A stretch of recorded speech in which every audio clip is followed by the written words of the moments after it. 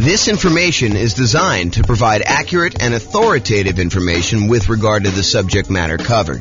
It is offered with the understanding that the presenters are not engaged in rendering legal, accounting, or other professional services. If legal advice or other expert advice is required, the services of a competent professional should be sought. Welcome to the San Diego Real Estate Investing and Real Estate Financial Planning Podcast. Learn all about investing in real estate in San Diego, California, with a combination of real estate financial planning and modeling with numbers specific to San Diego. Plus, syndicated, more generalized recordings of live and pre-recorded real estate investing classes. Not all of them specific to San Diego. Be sure to stay tuned after the podcast for a message from our sponsors. Well, good morning. And welcome, everyone. I am James Orr, and this is the first live webinar I think I've done in a little bit of time, and it's the first morning webinar I've done in probably forever. Oh man, it seems like craziness. I'm going to post into the chat window the link to download the handout for those that are just coming in. That is a reward for showing up on time. I just decided that that's how I was going to do it. So. Those that arrive for the start time, you guys get the download. Everyone else, I'll put it in the show notes or something like that. You guys can access it later. I plan on publishing this in the podcast, so today we're going to go over our FHA loans for suckers. Oh man, I don't know why I did that maniacal laugh, but that's what it is there. So here's the background. So FHA loans are a, Federal Housing Administration loan. You can get the loan with 3.5% down, usually for owner occupant. I'll talk a little bit about some of the variations on that, but they kind of get a little bit of a bad reputation. So whenever you get an FHA loan, whenever you put less than 20% down, there is a thing called private mortgage insurance. And I'll go over a little bit more about private mortgage insurance here in the next slide.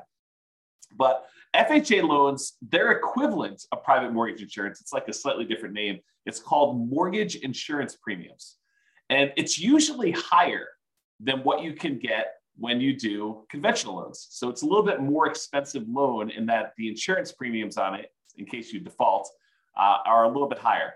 And the other crazy thing about FHA loans is that their private mortgage insurance, their mortgage insurance premium never goes away. Unlike a conventional loan where when you pay down the loan below 80% or 78%, depending on what the lender tells you and what their actual policy is. But once you pay down a loan past a certain amount with the conventional loan, usually about 80%, then usually the private mortgage insurance premium, the amount you're paying monthly as an insurance premium, goes away.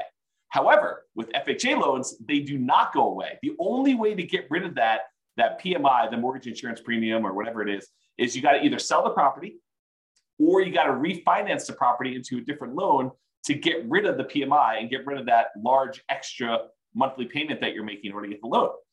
And as if that wasn't bad enough, mortgage interest rates can be higher for FHA loans than they can be for like jumbo loans or VA loans, the loans you can get as a veteran. And as if that wasn't bad enough, there are lower down payment programs than the 3.5% down. Like you can get a conventional 3% down payment loan or a VA loan with nothing down or a USDA loan with nothing down.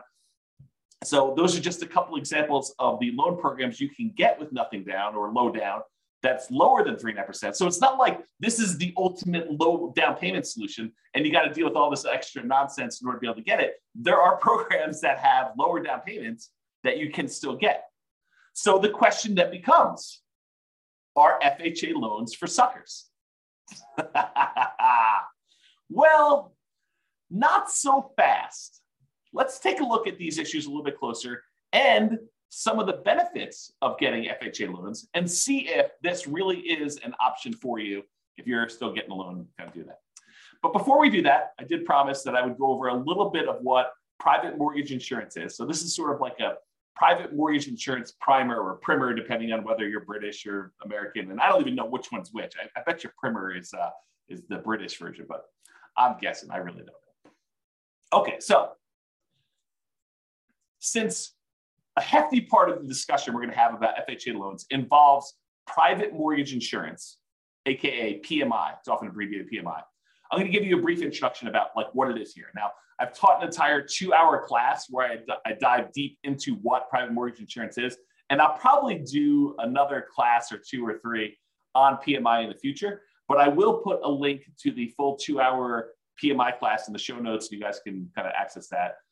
So let's go over what PMI is. So this is sort of like the 1-slide version of the 2-hour class. 2-hour class goes into a lot more detail. So what is private mortgage insurance and why should you even care?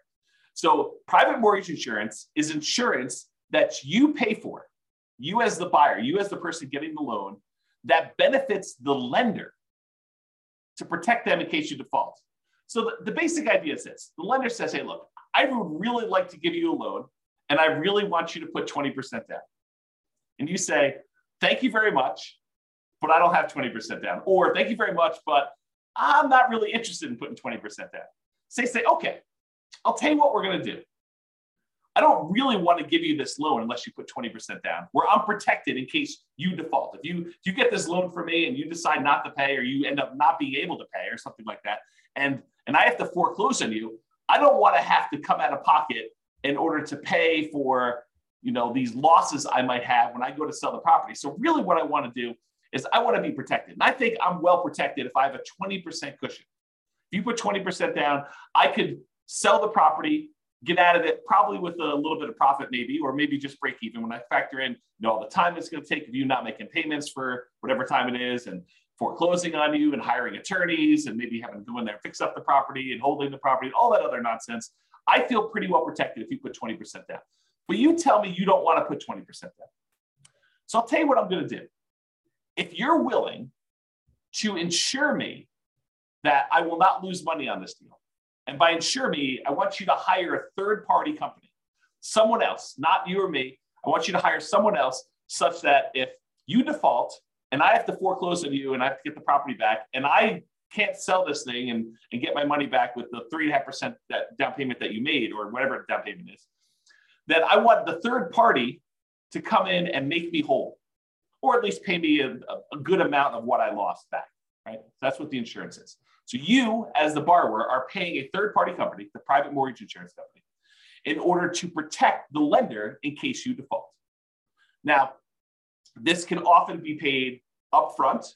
You could say, and Mr. Insurance Provider, I want to pay you $5,000, and the $5,000 is a one-time premium that if I default during the entire life of the loan, you will make the lender whole, or up to a certain point.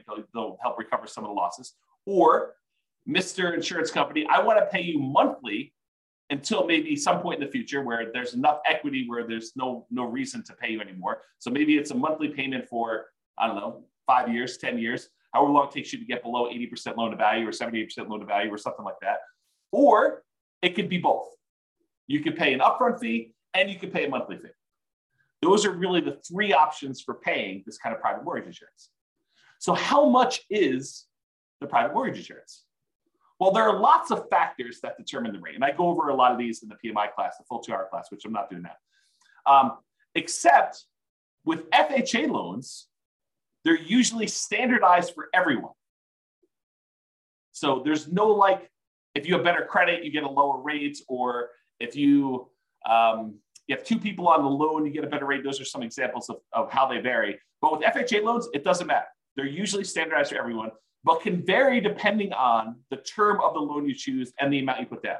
So the PMI, the equivalent of PMI, it's actually mortgage insurance premium, MIP. So if I say PMI and I'm talking about the FHA loan, it really is MIP, but they're the same mechanically. They work the same there. So with this FHA loan, it can vary depending on the term of the loan. If you do a 30-year loan versus a 15-year loan, for example, and the amount you put down. So 3.5% is the minimum you can typically put down with FHA, excluding this whole down payment assistance thing, which is often coupled in with FHA. But typically the FHA loan is 3.5% down. So that's the minimum. You can put 3.6% down, you put 5% down, you put 10% down, you put 15% down, you put 25% down with an FHA loan. So you don't have to put 3.5% down. But if you choose to put 3.5% down, then it has one type of insurance premium. If you choose to put 15% down, it's a very different insurance premium. Okay, so they can vary. but it doesn't vary based on like your credit score or anything like that with FHA. So when do you typically need to pay it? Well, as I talked about earlier, it's less when you have less than 20% down is typically when the lender says to you, hey, I would really like to make you a loan, but I require that you put 20% down. If you don't put 20% down, then I want you to get this third party involved, this insurance company that will protect me, and you're going to pay for it because I really want 20% down, but you're telling me I don't want to put 20% down. So you say, okay, you have to pay for this insurance premium to protect me in case you default. And there are some exceptions to when you typically need to pay private mortgage insurance in general, not specific to FHA. One exception is the VA loan. So the VA loan is a loan for veterans. If you are a veteran, we just had Veterans Day. I think it was that Friday. That's last week, right? I think it was last week. Someone let me know in the chat. That'd be awesome. Or maybe I'm losing my mind, but I thought it was Veterans Day last week. So anyway, if you're a veteran, thank you for your service. And you get to do a nothing down loan program that does not require PMI. But it sort of does require PMI because there's what's called an upfront funding fee that is charged by the Veterans Administrator. Yeah, November 11th was VA. So thank you, Joanne. So the upfront funding fee that is required for a VA loan does essentially the same thing that PMI does. It is a fee that the VA charges in order to kind of administer the program and to guarantee the loan for the lenders making the loan. And if there's a loss, then VA comes in and kind of makes the lender whole. And so technically there's not PMI, but the funding fee sort of acts like PMI. And so when you hear people say, hey, look, is there PMI with VA loans? Well, no, but sort of, maybe a little bit, there's that funding fee up front. So that's one example. And the USDA is another nothing down loan program, but I think they do have PMI. You should check with your lender for that. All right, so we talked about these three ways that you can sort of pay for it upfront, monthly, or both.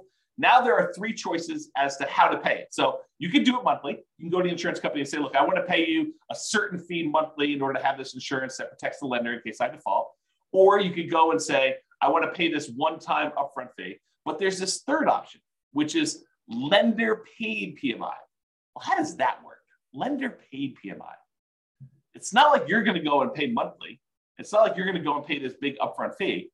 What you do is you go to the lender and you say, look, normally you would offer me a loan at 7%. 7%. 7%. That's crazy. It still shocks me to say. 7%. So you're going to go and get a loan for 7%. If I wanted to pay you extra money, I could buy down my interest rate, right? Like I can go and say, here, how about an extra $5,000 and you give me a loan at 6.875? Lender says, sure, I'll do that for a certain amount of money. And it varies depending on the loan program and the time and all that other stuff. So I give you a certain amount of money. And now the lender voluntarily says, instead of giving you 7%, I will give you 6.875% if you give me whatever it is, $5,000. Lender says, I will do that.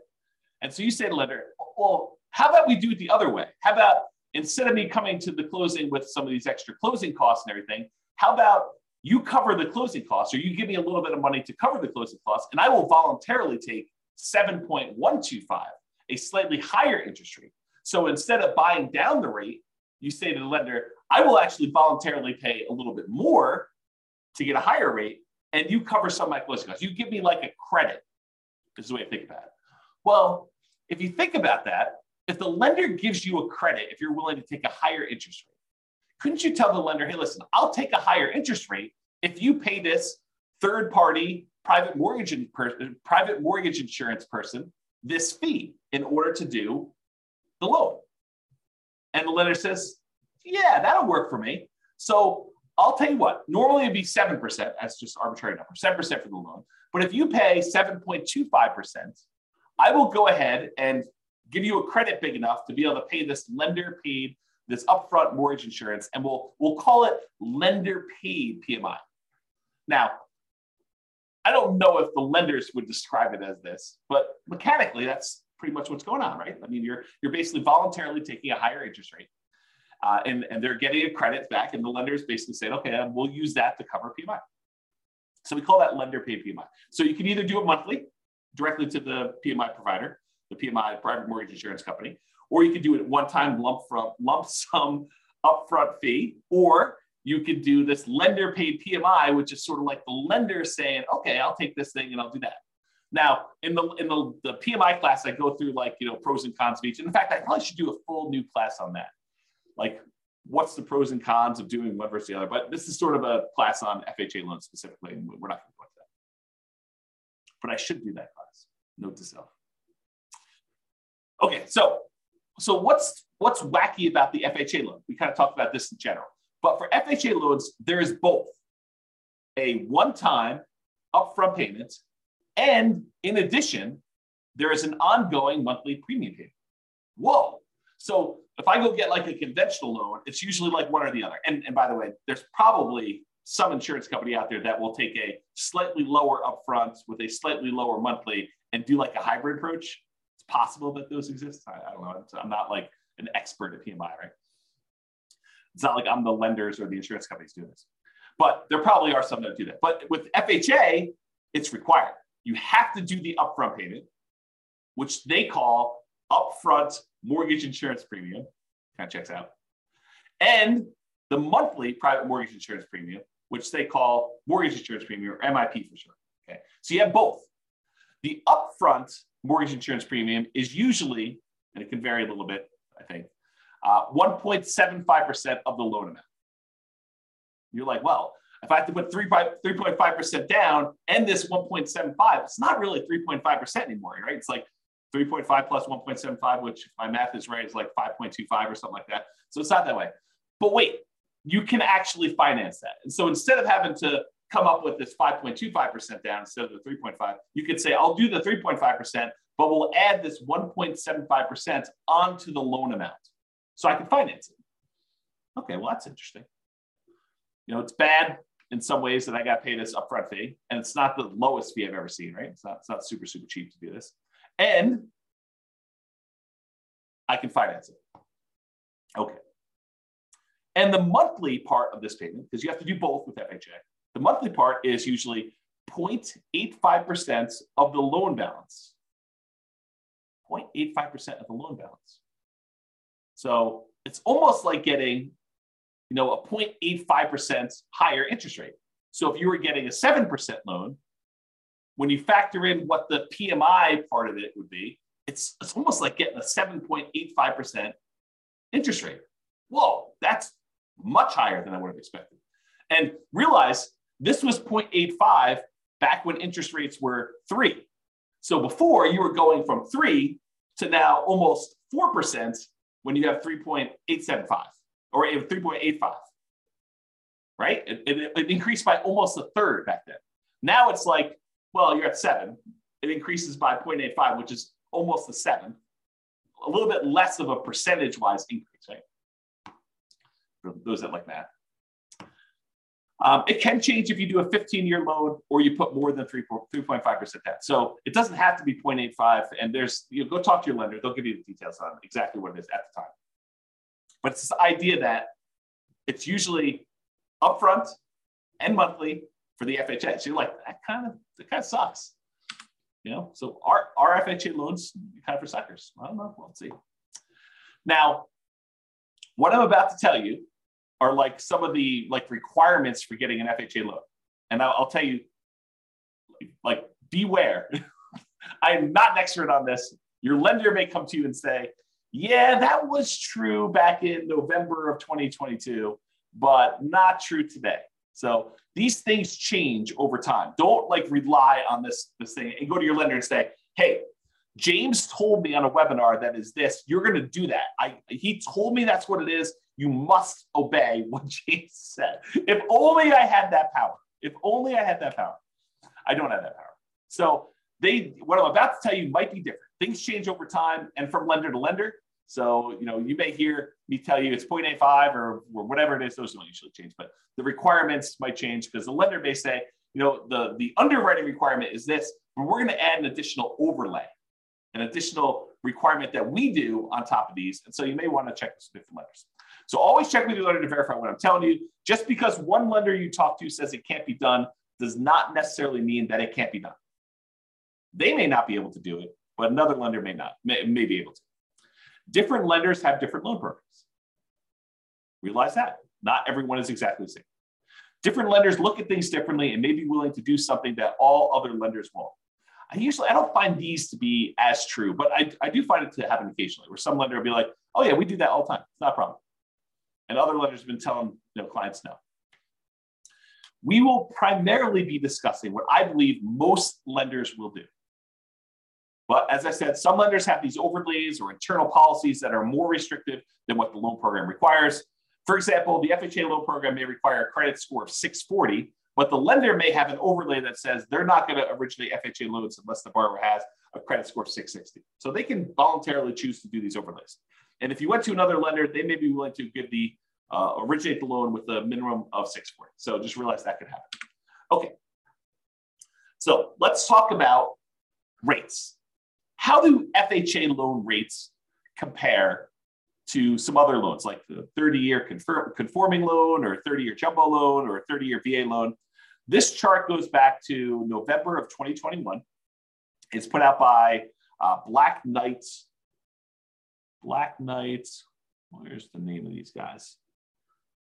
Black Knight Holdings Company, Black Knight Technologies. They're basically a mortgage company, a company that does stuff for mortgage lenders. They're kind of like a behind the scenes thing, and they aggregate a bunch of data. And so this shows you historical stuff. And the FHA loan is this blue line that's sort of in the middle most of the time. The highest interest rate loan typically is that 30-year conforming loan that we see. It typically is blue. And there are times when FHA loans are a little bit more expensive than those, but historically, recently it seems like the 30-year loans have been a little bit more than the FHA loans and all the other loans, honestly. The jumbo loan tends to be sort of toward the bottom. I can't quite tell the differences between those yellows, but I think those are typically the bottom ones. The FHA loan is this blue one, sort of in the middle here. And then the VA loan tends to be one of the cheaper loans you can get. So you can kind of see the differences in rates between all those. Now, I want to point out something to you. The FHA loan here, which they said the current rate is 6.875 as of the October numbers, which is the latest one they had. So they said the rates for 30-year FHA was 6.85. That does not include that 0.85% mortgage insurance premium. So this conforming loan, assuming you're putting 20% down, does not have a mortgage insurance premium. But the FHA loan would, and it's not shown on here. So realize the FHA loan is much higher than what these would be. So it doesn't take into account that PMI. Okay. So it might look like it's a lower rate than what you could get for 30-year conforming, but when you add back in the PMI, it's not a lower. It's like a higher monthly payment. So like we're beating up on the FHA loan. We're saying, hey, look, this might not be that great. And then we're going to talk about why you might still want to do it. So mortgage insurance. I'm going to show you an email I received from a credit union local to where I live. It doesn't matter. You can go find your own local credit union. I'm not offering you this rate. It's not like, oh, James told me I could get this rate. No, that's not what I'm telling you. So you need to go contact your own lender. Rates can vary over time, even throughout the day. Like, some lenders say, oh, in the morning, the rates were this, the afternoon, they're this, they change hour to hour. Based on the loan products, so if we talk about different loans or whatever it is, your credit score, although FHA rates don't typically vary based on credit score. That's a plus for FHA, right? Unless you got good credit, then it's not a plus because you're sort of getting lumped in with everybody in this mix. If you have really good credit, then you're sort of being penalized because the rates don't vary with credit score. But if you've got a bad credit score, you're like, oh, this is pretty good. I'm kind of winning here in a little way. And this does not usually include that monthly private mortgage insurance MIP premium. So back when this happened, November 18th, I guess it was yesterday, the FHA loan, again, I'm not offering you this, the FHA loan rate was 6.25 for a 30-year fixed FHA loan. And that does not include mortgage insurance premium. So it's going to be over 7 with that. And then the 30-year fixed conventional loan was 6.625, which would be lower than what the FHA would be with PMI, but it's higher than what it is without PMI, if you think about it that way. And I guess they don't do VA here, but they have some ARMs and they have some jumbo loans. Jumbo loan 6.875, and the 7-year ARM jumbo is 5.875. So you can kind of get a feel for that. Okay, so I just want to give you a feel for what rates were. So how popular are these FHA loans? Is this like 1% of the population's getting them? Like no one's getting them, but we talk about them all the time? Or like 80% of the market's getting them? Like what's going on? And so this shows you, same company, Black Knight, put out this or Originations Market Monitor report. This is through October 2022. And it shows you what percentage of all the loans that all their companies are doing based on the type of loan. And so conforming, I'll just do this last one. You can go look at historically. These do change a little bit over time. But historically, conforming right now is about 56.4%. So a little bit more than half of the loans are conforming loans, conventional type financing. 15.8% are non-conforming loans. 17% are FHA. So not quite a fifth, but a decent amount, like a significant enough amount that you could say, hey, this is pretty significant stuff. Only 10% of the loans right now are VA loans, and only 0.8%, less than 1% of loans are USDA. And the benefit of the USDA loan, it's another nothing down loan program. You got to buy in a rural area, although I think some people would be surprised what's considered rural. And you can look up if your area is rural on the USDA website. Just look up a USDA eligibility map, and it will allow you to type in addresses and find out if that property qualifies for USDA loans. And there's some income limitations. You can't make too much, can't make too little. The VA loan's a nothing down loan program, and you have to be a veteran. So if you're not a veteran, you can't get that nothing down loan program, but you can get a nothing down loan program with the USDA. Otherwise, you're probably looking at either 3% conventional, 3.5% FHA, 5% conventional or more, type of thing. So USDA, very, very small percentage of the loans, less than 1%. VA is 10%. FHA, about 17, a little less than a fifth, all those loans there. So you get a feel for how big of a deal these are. One of the advantages, though, of these FHA loans is they are easier to qualify for. So conventional loans, the minimum down payment for the conventional loans as of right now, and these loan programs can change, but right now, 3% conventional loan. FHA is 3.5%. So more down payment for FHA than conventional. The minimum credit score to get a conventional loan is 620. With FHA, the minimum is 580, but you got to have all the stars aligned and have a whole bunch of extra things in order to get that 580 credit score, right? Everything's got to be perfect. Otherwise, you're probably looking at 640 for the FHA. And that is a much more lenient credit score for getting the FHA. In fact, FHA tends to be the go-to loan if you've had some credit blemishes or issues in the past. If you had a bankruptcy, that's fine. If it was more than 2 years ago, you can still get an FHA loan, as long as your credit score's gone up, right? You got to be working on stuff once you've had that bankruptcy. You had a foreclosure, no problem. FHA loans will still do those after 3 years. Conventional, a little longer. Okay. Can the co-borrower, if you want to get a co-borrower to help you qualify for the loan, must they be related? With conventional loans, they do not need to be related. With the FHA loans, they must be related to you. And if you're like, hey, what's the relation? Can this be like my second cousin? I don't know. Go talk to a lender. They'll tell you that. They'll go look up the guidelines and let you know. Okay. Maximum debt to income for conventional loan, 45%. So relatively standard. For FHA, you can go all the way up to 57% debt to income. So this is a higher risk loan for the lender, right? Because they're willing to accept people that have had bankruptcies relatively recently, within 2 years, more than 2 years rather. Foreclosures, at least 3 years ago, they'll allow a maximum debt to income, which is significantly higher. So they're kind of taking on more risk, which is reflected in these extra mortgage insurance premiums and stuff. And then the single family home max loan limit, you can kind of read what those are. Those do change over time, so I'm just not going to read them out loud. And can you get a gifted down payment and closing costs? With conventional loans, yes, and with FHA loans, yes. And of course, go talk to your lender. They'll give you the actual requirements for what that is and how to do it, and make sure you document it and all that stuff. So really, FHA loans are a little bit easier to qualify. So that's a plus. So a whole bunch of downsides, but some pluses there. What about credit scores? Well, if you have a 360 to a 499, you do not meet the minimum credit score requirements for FHA. So less than 500, not happening. You have to get creative. You have to go do creative financing, buying properties subject to, or taking over existing loans, or doing a lease option or something like that, or you're saving up and buying properties all cash. That's another alternative. So if you've got less than a 500 credit score, that's going to be a challenge to do that, or partner with somebody who has a better credit score. If you have between a 500 and a 579, the minimum down payments for an FHA loan, if you have a credit score between those, is between 5 to 10%. So you can do that, but it requires more down.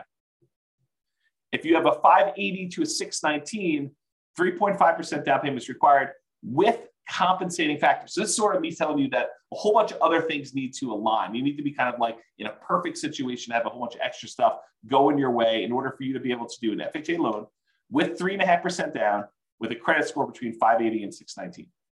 However, if you're between 620 and 850, just 3.5%. Don't need these extra compensating factors or anything. And of course, go verify this with the lender. This is not intended to be like James is qualifying you on a webinar for getting an FHA loan, right? This is sort of giving you an idea of, are FHA loans for suckers? I mean, that's the title of the class. So that's the idea. Okay. So average credit scores. So typically, if you're getting a conforming loan, you historically have had a much higher credit score than if you had an FHA. If you think about this, this sort of makes sense, right?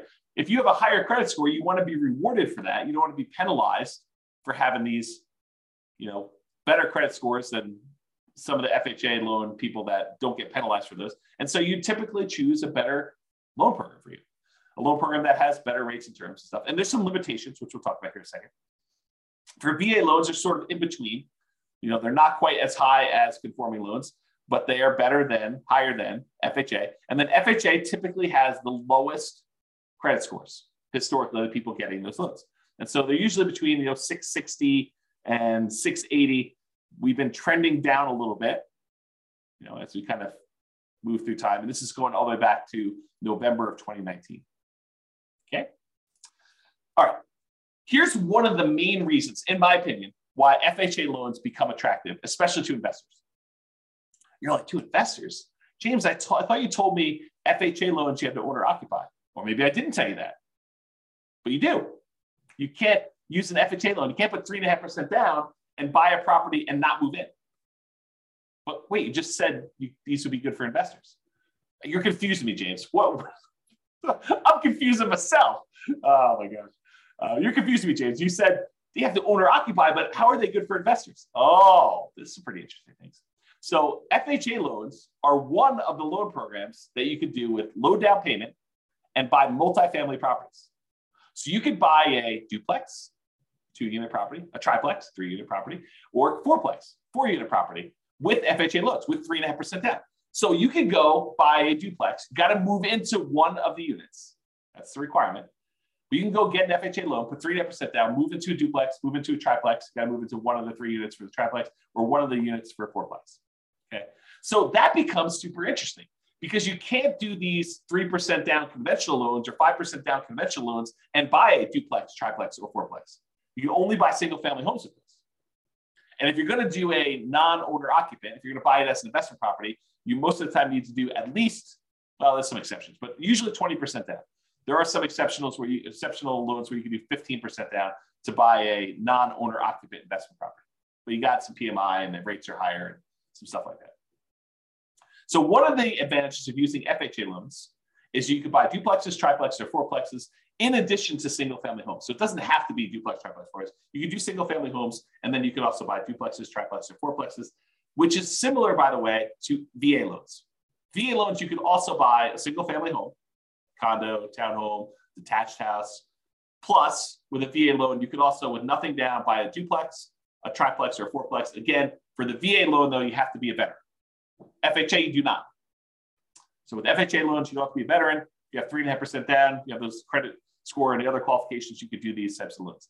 And you could use the income from these properties to help qualify you for the purchase. With some exceptions. So talk to your lender. It's not like it's universally true. So as of the time of creating this presentation, there's not a conventional loan option that allows you to buy a duplex, triplex, or fourplex as an owner-occupant for less than 15% down. And there's only one for a duplex for 15%. So if you have 15%, you can buy a duplex and owner-occupy one of the units. But that's the best, lowest down payment you can do if you're doing conventional. But that's one of the reasons why this FHA one's so interesting.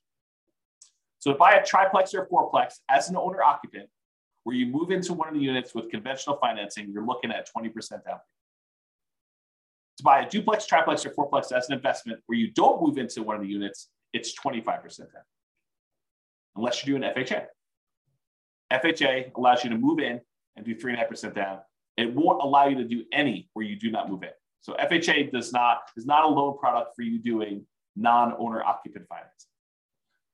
But what if you're buying these single family homes, right? Remember we talked about FHA loans? Like, hey, I want to do this FHA loan. I want to buy a single family home. Can you buy a single family home and use it as an investment? Well, you got to live there for at least a year. And this becomes that nomad strategy where you buy a property, you move in, you get owner occupant financing, you get owner occupant down payments, you move in, you live there for a year. Then after a year, you can move out, keep that past property as a rental, convert it to a rental property, and buy your next property. Then you can repeat this process. You could buy another property to move into, live there for a year, and then convert it to a rental. So you could, let's say you had 20% down. You could buy 4 properties with 5% down by doing this each one for a year over 4 years. Right? Put 5% down, move in, live there for a year, convert that one to a rental, buy the next one 5% down, live there for a year, convert it to a rental. So over the course of 4 years, you could then buy 4 properties. Let's do that. All right. I've digressed enough. So being able to buy a duplex, triplex, or fourplex as an owner occupant with as little as 3.5%, that's amazing. So maybe not so much a loan for suckers, right? It does have some funky stuff, higher PMI, a little higher down payment than some other loans you can get. But, it does allow you this kind of magical thing with these multifamily properties. Maybe it's not a sucker's loan. Interesting. Interesting, right? However, PMI lasts forever. If you get that conventional loan, not an FHA loan, the conventional loans, and you put less than 20% down, you'd be required to pay that private mortgage insurance until you got 20% equity. You contact the lender, you ask them to drop it off. A lot of times they'll do that. Sometimes you have to pay for an appraisal. However, that's not the case with FHA loans. If you do an FHA loan, 3.5% down, the monthly mortgage insurance premium, MIP, never goes away. Even when you pay down the loan, you're about to make your last payment. You owe $2,000 left on the loan. That's the end of it. You have like 99% equity. You're still making a mortgage insurance premium at that point, protecting the lender in case you default. You'd be silly to default. You own whatever it is, $400,000 property. You owe $2,000 on it. Are you going to default? Man, I hope not. I hope you would do whatever you could in order to get that $2,000 to save yourself from losing that property to foreclosure. But you're still paying a mortgage insurance premium to protect the lender if you don't do that. So Joanne's got a question. She says, I'd like to ask a question if I may. We'll see how it goes. And by the way, this is dangerous because I read the questions out loud before I tell you if I can even answer it. If I have a conventional loan, will the bank let me know that I don't have to pay PMI anymore once I meet the requirements when the PMI goes away? No. You're going to have to figure that out on your own and contact your lender and say, hey, look, I think I've got more than 20% equity and do that. The only time PMI would drop off automatically is when you paid down enough on the loan from the original loan balance and the original property value that it would be 20% equity. So they do a calculation. They say, look, when you got this property, it was whatever it's $400,000, and you had 10% of equity in the property. They will do a calculation when you get your loan. They'll say, okay, based on just making regular mortgage payments for the next X number of years, when will you have 22% of equity? And they'll say, okay, at that point, we're going to automatically drop PMI off. But a lot of times, property values have gone up while you've owned the property and you paid down a loan a little bit. And so you've created 20% of equity. And at that point, with some lenders, most lenders, you can contact them and say, look, I think I have more than 20% of equity. I'd like to have PMI removed. And a lot of times you have to contact them and sometimes pay an appraisal fee in order to verify the value and stuff like that. So there you go. Awesome. Mortgage is going to be paid off in 8 months. Woo! That's awesome. Congratulations. That's cool. Okay. So that PMI, getting back to FHA stuff. So that PMI, the mortgage insurance premium, MIP, monthly payment that you have for mortgage insurance with FHA loans, that does not ever go away, which is crazy. So how do you get rid of it? You got to sell the property. Probably don't want to do it. Well, maybe you do. Probably should do a class on that. Probably should do a class on when to sell a property. Do some calculations of what return you're getting. Yeah, I got to do a class on that. Anyway, so you get to the point, though, you got to either sell the property to get rid of it, or you got to refinance and get into a different loan that no longer has PMI. Because now you've got 20% of equity or more. And so you go do that and you refinance into another owner occupant loan if you're still living there, or a non-owner occupant loan, investment property loan if you're not living there, you can do that. If you happen to do an FHA loan where instead of putting 3.5% down, you put more than 10% down, the mortgage insurance premium does go away after 11 years. So if the mortgage insurance premium not going away is an issue with 3.5% down, anything less than 10%, honestly. If you put more than 10% down, then MIP does go away after 11 years. So something to be considered, something to consider. The other issue with FHA loans is, and there are some exceptions to this, but typically you can only have one FHA loan at a time. There are some weird exceptions. So if you thought to yourself, look, James, this is amazing. I don't know what you're talking about. FHA loans are not for suckers. This is awesome. This is what I'm going to do. I'm going to do a 3.5% down fourplex, live there for a year, move out of the one unit, go buy another 3.5% down fourplex, live there for a year, and I'm going to do this 10 times. And I'm going to have 40 doors after 10 years. This is amazing. Well, not so fast. You can only get one of these FHA loans.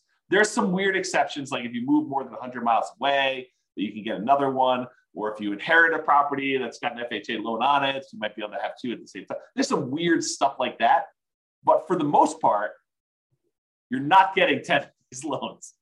If you're trying to do that kind of like optimal strategy thing, and you have like, I got VA loans and I got FHA loans, because the VA loans can also be the duplex, triplex, or fourplex, and the FHA loans can be duplex, triplex, fourplex. And you're dating somebody, well, maybe you get an FHA loan on your first fourplex, your spouse or your fiance gets a FHA loan on their next fourplex, and then you also have your VA benefits. So you get the VA benefit by another fourplex after a year living in the FHA one, and then your spouse is also a veteran and they get the other one. So you can acquire some properties this way by getting creative, but it's not going to be 10 in a row with VA or FHA.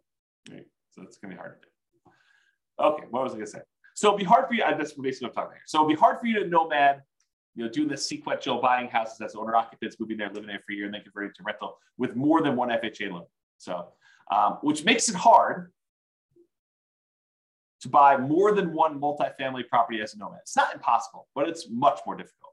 Much more difficult.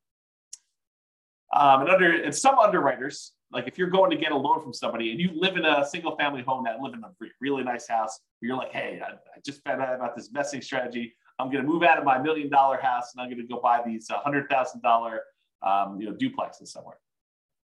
Yeah, the lender may balk at that. They may say, yeah, I don't think so. I don't think you're going to do that. And they may give you some pushback. The underwriter may say, we don't believe you that you're going to go move into this property. And they may say, we're not willing to do that loan. So realize that if you live in a single family home, the underwriter, the person who kind of underwrites the loan, may give you some pushback over you trying to buy a duplex, triplex, or fourplex in general, not specifically to an FHA loan. So just realize that that's potentially problematic. Maybe you get lucky and the underwriter's like, yeah, that's cool. But you heard it here first. It's actually hard to do. Okay. I probably do need to do a whole class on this, but I'll give you the short version. All right, so imagine for a minute that you live in a market where cash flow sucks. There's basically no cash flow on any properties. It covers itself, but it's zero, like zero positive cash flow. It covers all the expenses and maintenance and property management, all the other stuff you're doing there, your mortgage payment, but there's no extra cash flow for you. So you have no cash flow on this property. And let's further assume that the property does not go up in value. You buy a $100,000, $400,000, $1 million property, and guess what? 30 years from now, it's worth exactly the same. Still worth $100,000, $500,000, $1 million, whatever I said. It's the same price property. So you have no appreciation, you have no cash flow, and I'll even say the tax benefits you get and cash flow net out to zero. So you got some tax benefits from owning this property as a rental. Let's just assume that and cash flow are a wash, like zero. You're not making any benefit from that. So you get no appreciation, no cash flow, no tax benefits, but you do get the paying down on the loan. So you're making ground. You put up whatever it is, 3.5% down payment on the property, And at the end of 30 years, the property is paid off. So you went from a 3.5% down payment to now you own 100% of this property. Even though the property didn't go up in value, you now own this without a loan. So you made some ground on your investment. Your investment, the 3.5% they put down, whatever it was, let's call it $15,000. $15,000 you put down as 3.5% down payment. That now is worth $300,000 at the end of 30 years. So your $15,000 grew to be a $300,000 paid off property, even though the property value didn't go up and you made no cash flow on it. And honestly, after the property is paid off, you probably have cash flow at that point. But let's assume there's no cash flow over the entire period that you own it. What's the return you're getting by putting that 3.5% down and then having a paid off property at the end, even though the property didn't go up in value? Well, it turns out that return is 11.823%. So you got an 11.823% return, compounding annual growth return on your money for that entire 30-year period. Well, that's interesting. What kind of returns might you get in the stock market? I don't know. 5, 6, 7, 8, 9, 10, 11, 12, depending on who you believe and what numbers you believe and how that all works out. And that's not guaranteed, right? That's fluctuating. You don't really know what the return is. I mean, a lot of us have seen our stock market accounts kind of go down the last, I don't know, couple of years. So you have this variable rate return, but which might be, I don't know, probably 8%, give or take. I mean, I don't really know what it is. But now I tell you, look, you put 3.5% down this loan, and I'm assuming property values don't go up at all. You got no cash flow. You got no tax benefits. This is just paying down the debt on the property. You get 11.8% return by getting this FHA loan. Well, that doesn't seem like a sucker's deal. You're getting 11, almost 12% return on your money by doing this FHA loan, by having a paid off property. Well, that's pretty cool. What if you put 5% down? You did a conventional loan. You put 5% of the property value down, and at the end of 30 years, you have a paid off property. That's 10.5% return. So FHA loan, because you put less down and you still have the same paid off property at the end, the same value of the property at the end, that's paid off. It's a little bit better return.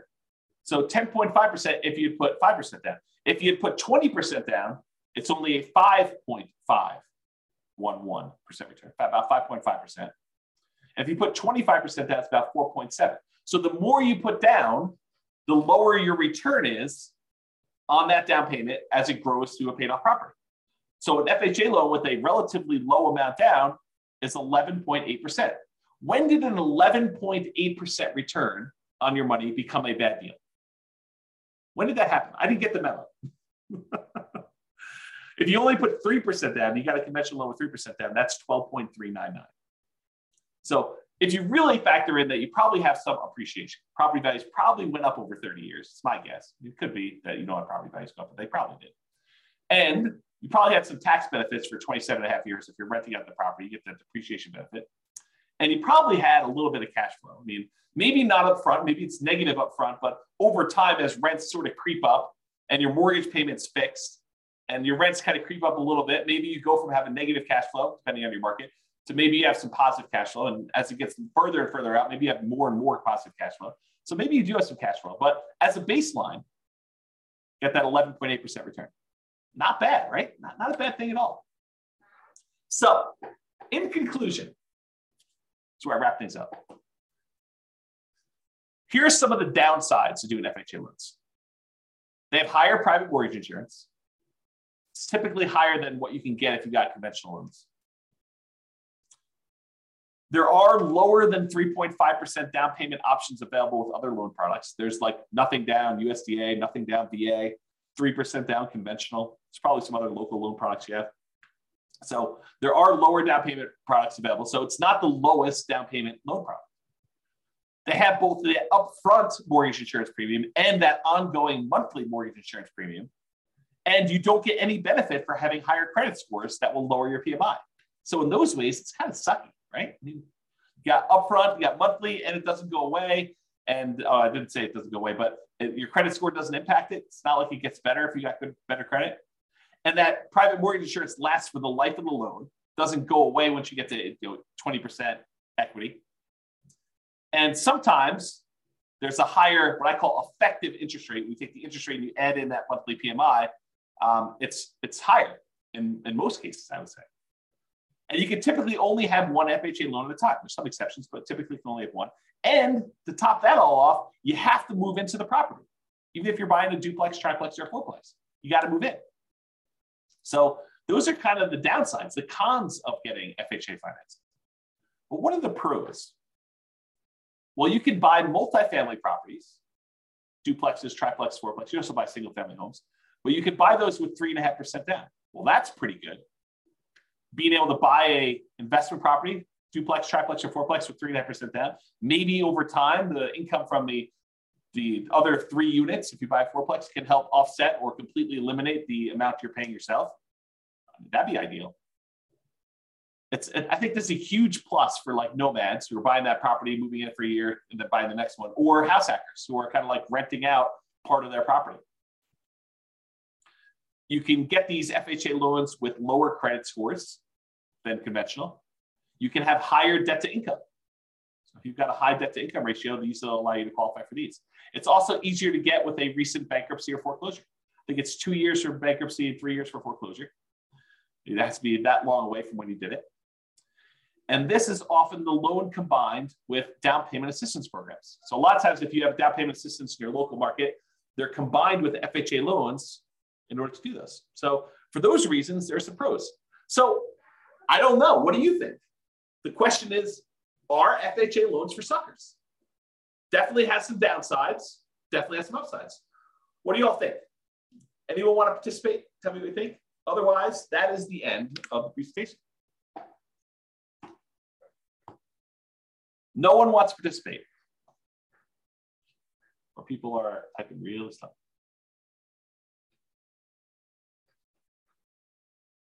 Yeah, James says upside when you're buying multiple properties.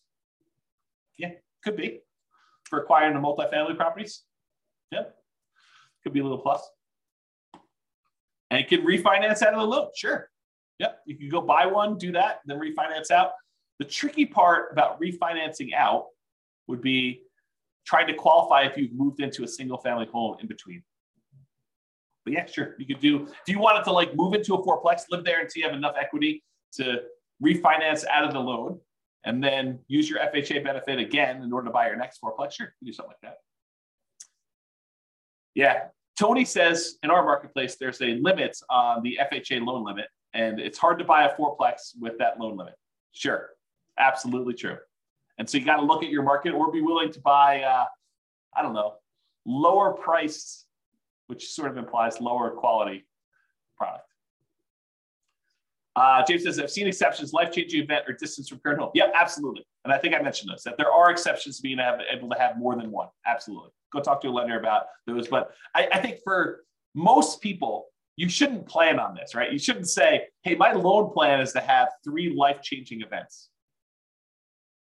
Maybe not plan that. Exactly. Laughing out loud. Exactly. But, if it happens, yeah, absolutely. It gives you an opportunity. You get transferred for your job and you're going to move into another city. Well, then you can start over and do another FHA loan there and keep the other one in the other market where you live or something like that. Yeah, if those things happen, great. If you're planning on those things happening, kind of weird there. Helen says, can you get an FHA loan if you already have a house you bought cash or even if you have a mortgage? Yep, sure can. Sure can. You can get an FHA loan when you have another mortgage on something else or a few other things. Tony says, I was able to remove PMI on, I won't say the name of the neighborhood property, and I won't say the city, could be removed too, but there is a 2-year seasoning time frame. So he's talking about how he bought a property and we saw fantastic appreciation and a little bit of debt pay down during that time. And he almost very, very quickly had enough so that he could get rid of PMI. But they said, hey, look, there's a minimum amount of time you had to wait for this PMI. We won't remove it with less than 2 years. So I think that's what he's trying to say in those things. Joanne says, thank you for this webinar. I had no idea I had no idea who you were. Listen to the podcast. Oh my gosh. I guess that's funny to me because I know myself. I'm like, I know who I am, but I guess other people don't know who I am. Oh boy, that's awesome. Well, I'm glad you're going to listen to the podcast, John. Thank you very much. I appreciate that. Just discovered us for the first time. That's great. Helen says, FHA possible if you have a business and not a job, so you only have rental income. Again, you want to talk to a lender. But my understanding is that if you have tax returns and you can prove that you can qualify for the loan, they will allow you to do it. But again, talk to the lender. And I would talk to, if one lender tells you no, I would talk to like at least a couple more to make sure that they're not just, choosing not to do those loans and telling you that they can't do them when, another lender can. But I don't know. I'm not a lender. I don't know all the underwriting guidelines. They're available. They're posted online. It's a government-backed loan product. So you can go look it up if you want to. Or the easier route is pick up the phone and call a lender and say, hey, here's my situation. Can I get an FHA loan? And they'll do it for you. So. Cool. All right, guys. Well, I appreciate it. Hope you enjoyed the webinar. Hope you enjoyed this, our FHA Loans for Suckers. Insert maniacal laugh here. So that's all I got for you. I will talk to you all soon. Be on the lookout. I probably will do some more webinars. So I'll probably do some more of these in the future. Oh, Carlos, buddy. Good to see you. Yeah, you're welcome, Tony. It was amazing. That's great. You're welcome, James. Very good webinar. I appreciate that. Yeah, you are very welcome, Helen. Who said they don't know who you are? You're terrific. I appreciate that. That's really cool. Yeah, have a great Thanksgiving to all. I appreciate that. You're welcome, Ben. Have a good weekend to you as well. Good to see you all. I will talk to you all soon. Bye-bye for now. End of the webinar. With home prices up, mortgage interest rates up, and rents up, but not quite enough to counteract the higher prices and interest rates. Cash flow on rental properties in San Diego is harder than ever. Book a call with the Real Estate Financial Planner to apply our proprietary 88 strategies to improve cash flow on your rentals. See the show notes for a link to schedule your call and improve your cash flow today. If you're a real estate agent, lender, or professional in San Diego that wants to help our real estate investor listeners, consider reaching out to learn about collaboration opportunities with this podcast. We'd love to add more value to our listeners by having you assist our investors buy, sell, and finance their real estate investments. See the show notes to schedule a call to discuss collaboration opportunities.